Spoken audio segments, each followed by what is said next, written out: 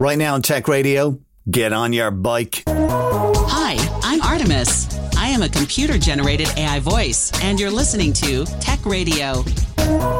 Every week online and on air with RT Radio, we bring you the very latest in tech. You're welcome to episode 981. This week is a special. We're talking about the humble bicycle, which might have a key role to play in Ireland's transport system in the future. But what are the challenges to implementing new transport systems? And what can be done to get more people on their bikes? This week, Evan Boyle, a researcher with MaREI, the Science Foundation Ireland Research Centre for Energy, Climate and the Marine, explores what it will take to make people embrace pedal power over petrol. This story originally appeared on the MaREI podcast, which you can find on Spotify, and we'll post a link for that in the show notes. Enjoy. Brainstorming the future often tells us more about the present than the future. And we can see this by looking at past visions of the future. Sometime during the 1890s, a French artist named Albert Robida, he finished a painting called Leaving the Opera in the Year 2000. It was set in the skies above Paris, and the painting depicts the well-to-do citizens of the time travelling home in a variety of flying vehicles. Now, at this time in the 1890s, there had been a lot of technological advances, but there weren't yet any airplanes that could fly or even cars that could drive. And the flying vehicles in Robida's painting, they don't look anything like the airplanes of today. They look more like flying fish. They've got fins rather than wings. They have a fish-like snout and eyes on the sides of their heads and a long tapering tail. And the vehicles they best resemble really is the submarine, which was widespread during the 1890s, though mostly for military purposes. During the actual year 2000, while there might have been some super rich who flew home from the opera, most people would have used more down-to-earth forms of transport. And the vision of everyone flying home in fish-like vehicles is a technology vision that says a lot about the 1890s, but not so much about the year 2000. Zooming up to today, how do people today think about future transport possibilities? And a few years ago in UCC, we asked a mixed audience of different backgrounds and ages two questions. Firstly, how do you commute now? And second, how would you commute in the future in the year 2030? And the context for the discussion was climate change and how Ireland could transition away from almost complete dependence on fossil fuels. And in response to the question, how do you commute now, 40% of our responders said they walked or cycled. So we had 3 times the average of walking and cycling in the room. And this number alone suggests very high levels of awareness of sustainability. Of the 50% who drove, the vast majority had a petrol or diesel car, and nobody drove a fully electric car. So lots of room for improvement there. Now, when we asked how they imagined commuting in the year 2030, there was great enthusiasm for driving an electric car, so much so that there was a notable reduction from 40% down to 25% in the share of people who said they'd walk or cycle. And there was some surprise in the room at this result. And the participants in our exercise, they didn't need to be reminded that walking and cycling are by far the most sustainable forms of transport. Less technology equals a lower environmental footprint, and it's better for your personal health and for the community well-being. But when we'd asked them, a majority had chosen more driving as their preferred future form of transport. They chose the more technology option. Now, while electric cars do have smaller environmental footprint than their petrol and diesel equivalents, more driving equals lifestyles that are more disease-prone and sedentary, and more driving equals communities that are more dispersed and car dependent. So our 2 questions, how you commute now and how you commute in the future, revealed to our participants how technology can dominate thinking about the future. And the future preferences of more driving wasn't anticipated. But we did have a great discussion about the sustainability of different forms of transport.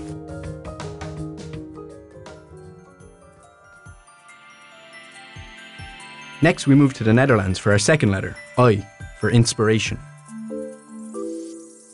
My name is Chris Bruntlett, and I am the Marketing and Communication Manager at the Dutch Cycling Embassy. And I've had the immense privilege of doing so for the past 3 years. We're a public-private network based in Utrecht in the Netherlands.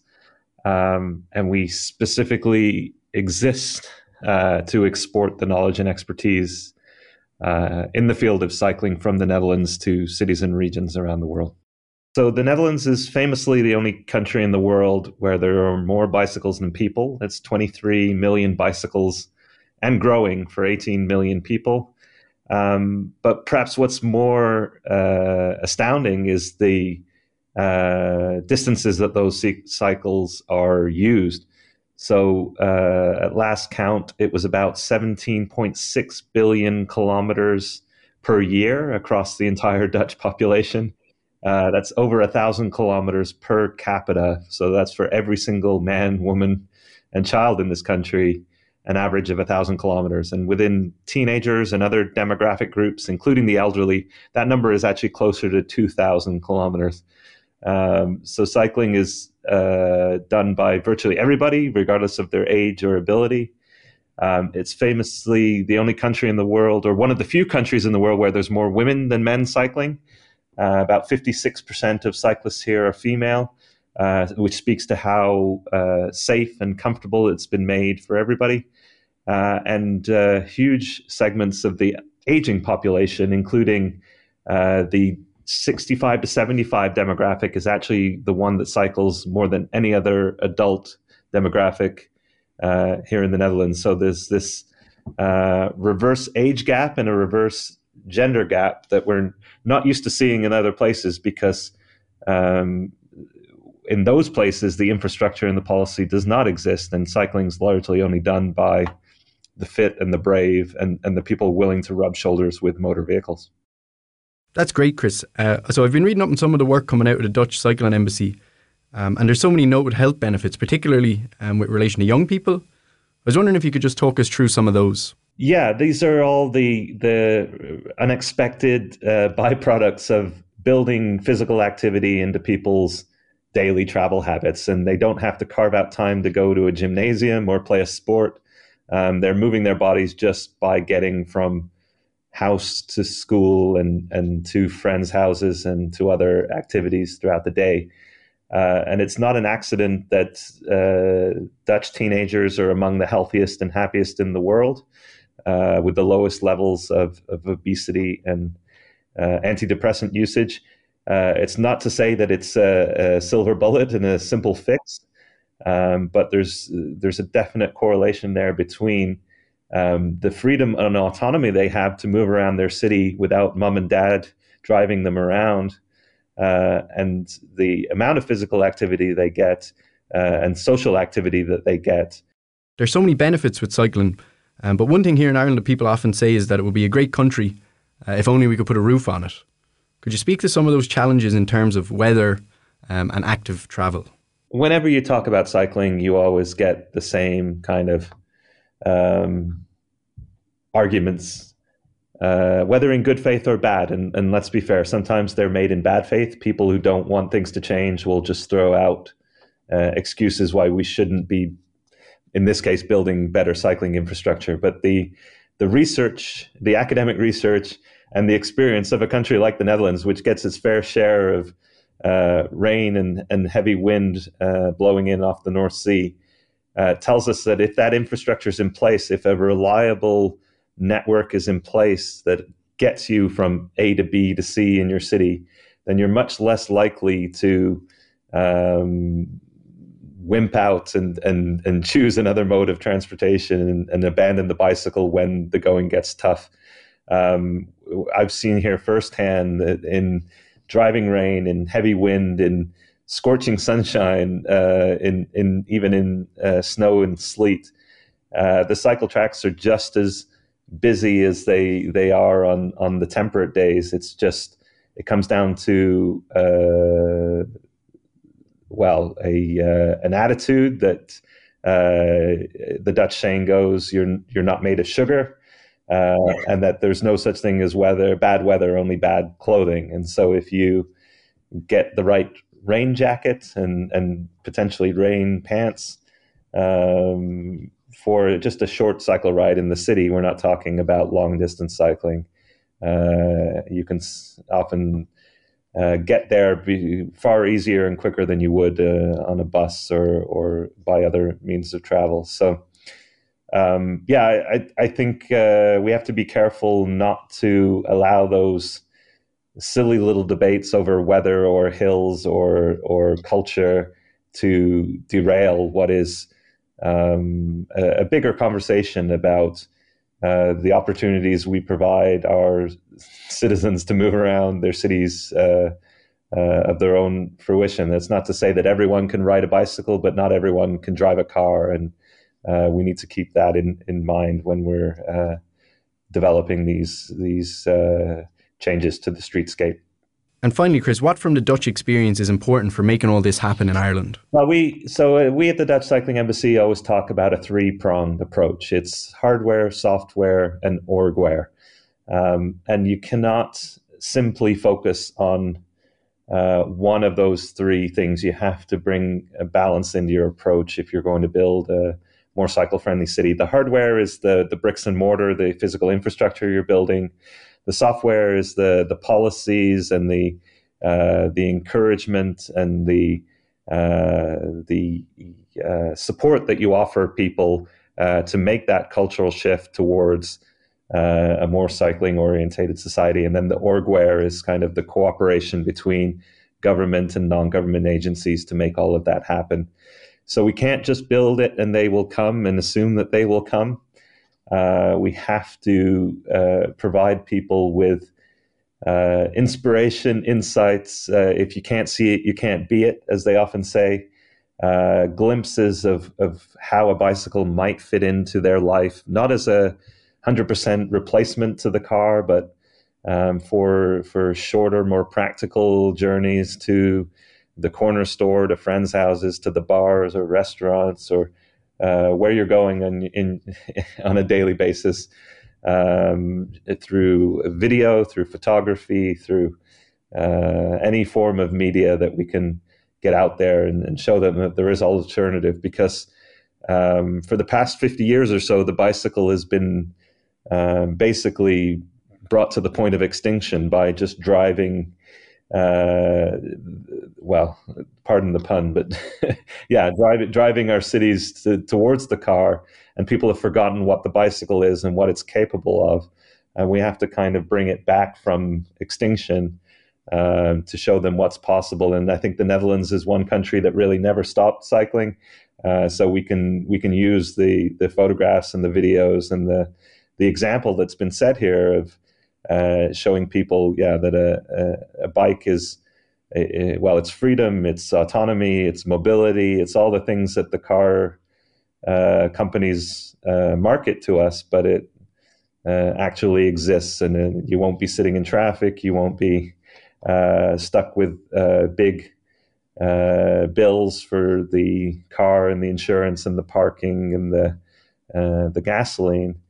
The bicycle truly is freedom if you do embrace it, but we do have to build the infrastructure for it. It's not enough to just focus on the marketing or focus on the infrastructure. We have to bring both in a cohesive package. We move now from the Netherlands back to Ireland to PhD researcher Vera O'Riordan. She has recently published a paper with Fionn and other colleagues in MaREI in the journal Transportation Research Part D, Transport and the Environment. The title of the paper is How and Why We Travel, Mobility Demand and Emissions from Passenger Transport, and it was the initial impetus for this episode. Vera joined me over Zoom from Boston, where she is currently based with the Stockholm Environment Institute. The third letter is K for keys. The key challenge with transport emissions in Ireland is that 20% of all our greenhouse gas emissions, so that includes both carbon dioxide and methane, come from transport. So that 20%, half of that is from passenger transport, people travelling around in cars, getting around in public transport, and cycling and walking. Some areas are easier to decarbonise than others. and some are much harder. So decarbonising and greening up aviation and our flights is actually quite hard to do.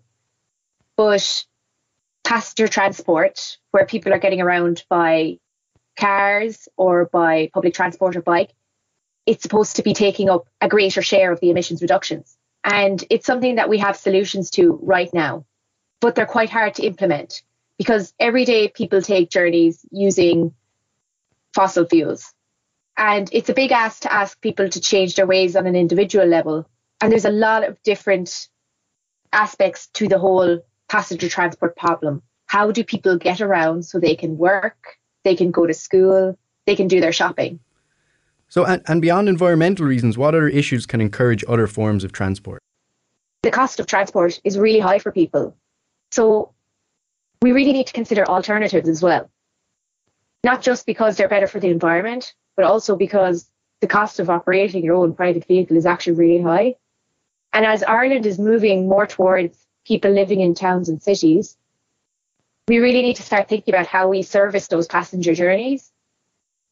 So the key issue of passenger transport emissions in Ireland is that at the moment, 82% of our passenger kilometres are currently met by private car, and only 1% is met by walking and cycling. The National Travel Survey actually looked into some of the key challenges facing people when considering uptake of cycling. And what they found is that 30% would cycle if there was access to safer cycling routes and cycling specific routes.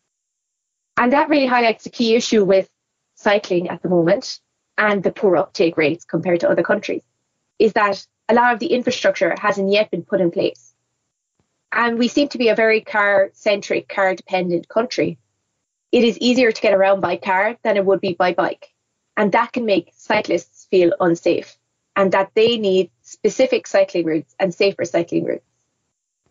We also found that there's a really unique opportunity for cycling where 40% of passenger kilometres that are travelled, they're actually for journeys under 8 kilometres.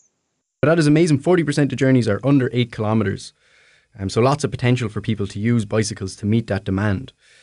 What needs to happen to encourage people to take those journeys on bikes moving forward? Safer cycling routes can be a great way to overcome the main barrier of cycling as a mode of transport, which is perceived issues with the safety, and really getting a sense that you feel confident and safe cycling around town. Another point, and this again relates back to the safety issue, having the opportunity to practice cycling in an urban or a town-based setting can be really helpful to get people used to the idea of cycling their frequent routes. So confidence and education is a huge part of helping people get their feet wet and feeling empowered to hop on the bike, save money, and reduce their carbon footprint. And lastly, to our fourth and final letter, E for education. So Cycle Right is a national cycle training initiative. It's produced and supported by the Department of Transport, Tourism and Sport, the Road Safety Authority and Cycle in Ireland. So I caught up with 2 instructors on the course in Tramore, County Waterford, as they delivered a cycle safety training course for primary school students. I also chatted with a teacher in the school and a young student who took part in the course. So it's Monday, what date do we have now? I think it's 21st. 21st of March. We're here in the Gael School, Tramore, and we're about to begin our 4th lesson with 4th and 5th class. Before we go out on the road next week. Yeah. So yeah, we've taken them through a lot of the stuff, like from very basic cycling and doing bike checks and clothing checks and helmet checks, onto side roads, turning rights and lefts and using roundabouts. Kids being kids, they're not going to take up every detail. Girls are probably a little bit more receptive than the boys, but certainly they learn to be a lot safer on the road. And what we really drum into them is about letting people know what they're doing, but more importantly than that, looking around them all the time. Yeah, basic observation and awareness is the most important thing, I think. The lifesaver look, as Dermot used to call it. Very important. But yeah, as Niall said, the kids, they're young kids, they're excited. You know, they're not going to take every little detail that we're saying to them in.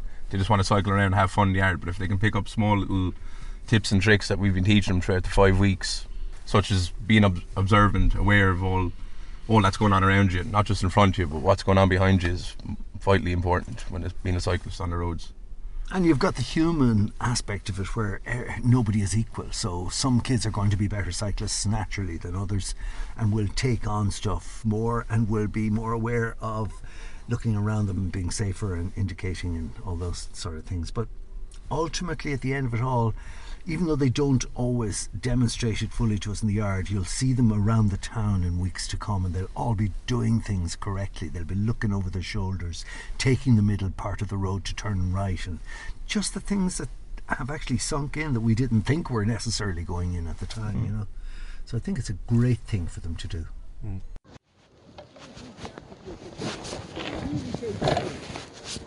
So I'm holding my left hand position on the road approaching the junction, okay? But the first thing I do is, when I'm taking off, shoulder check, and have another look, indicate.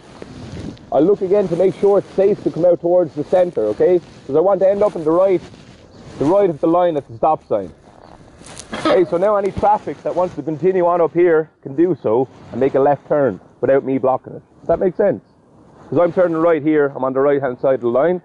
If there's a car coming up or another cyclist or a motorbike or whatever, they can come up alongside me and turn left if they wish to do so. Does that make sense? You all hear down there? You hear what's being said up here? So I look left and right, make sure both ways are clear, okay? When I see a safe gap in the traffic, what I do is I go straight out across the road and then make my turn. Who demonstrated last time, Niall? This young man did. My name's Isat.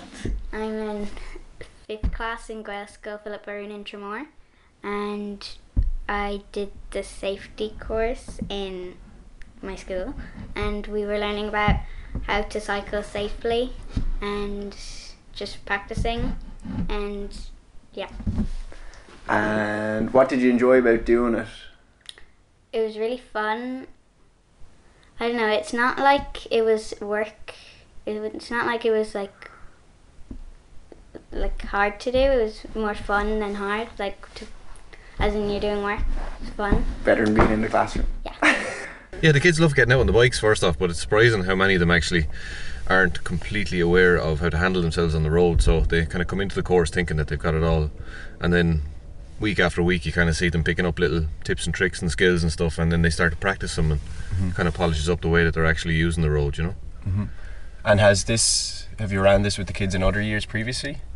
Yeah, the course was run over the last number of years, bar COVID obviously, but yeah, every year you kind of get a 5 week, and every year you see the same kind of improvements in them, and then eventually they get out onto the road, and towards the end of the year they kind of do a school tour, kind of cycling tour, and put everything into practice. And do a lot of the kids cycle to school? The kids would cycle to school, yeah, most days. A lot of them live fairly close to the school.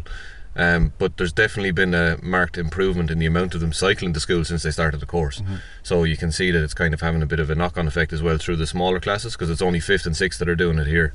But you can see it in the 3rd class and 4th class now are starting to kind of take their lead, and they're taking their bikes to school. So it has a kind of an effect on the rest of the schools, not just the higher classes, you know. Yeah.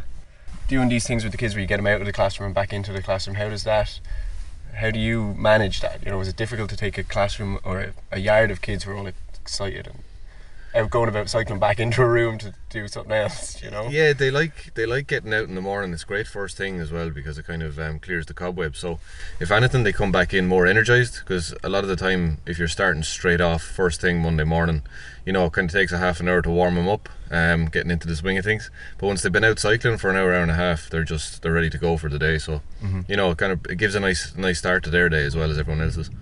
And is there, I guess, concerns or worries that the school would have at a broader level around kids cycling in and different things? Are these conversations you have around how kids get to school and how you can work with the parents to make it effective or you know, easy for people? Yeah, the school every year have a kind of conversation in terms of transport to school. So we have a kind of initiative in the school whereby we kind of encourage them to walk or to cycle to school.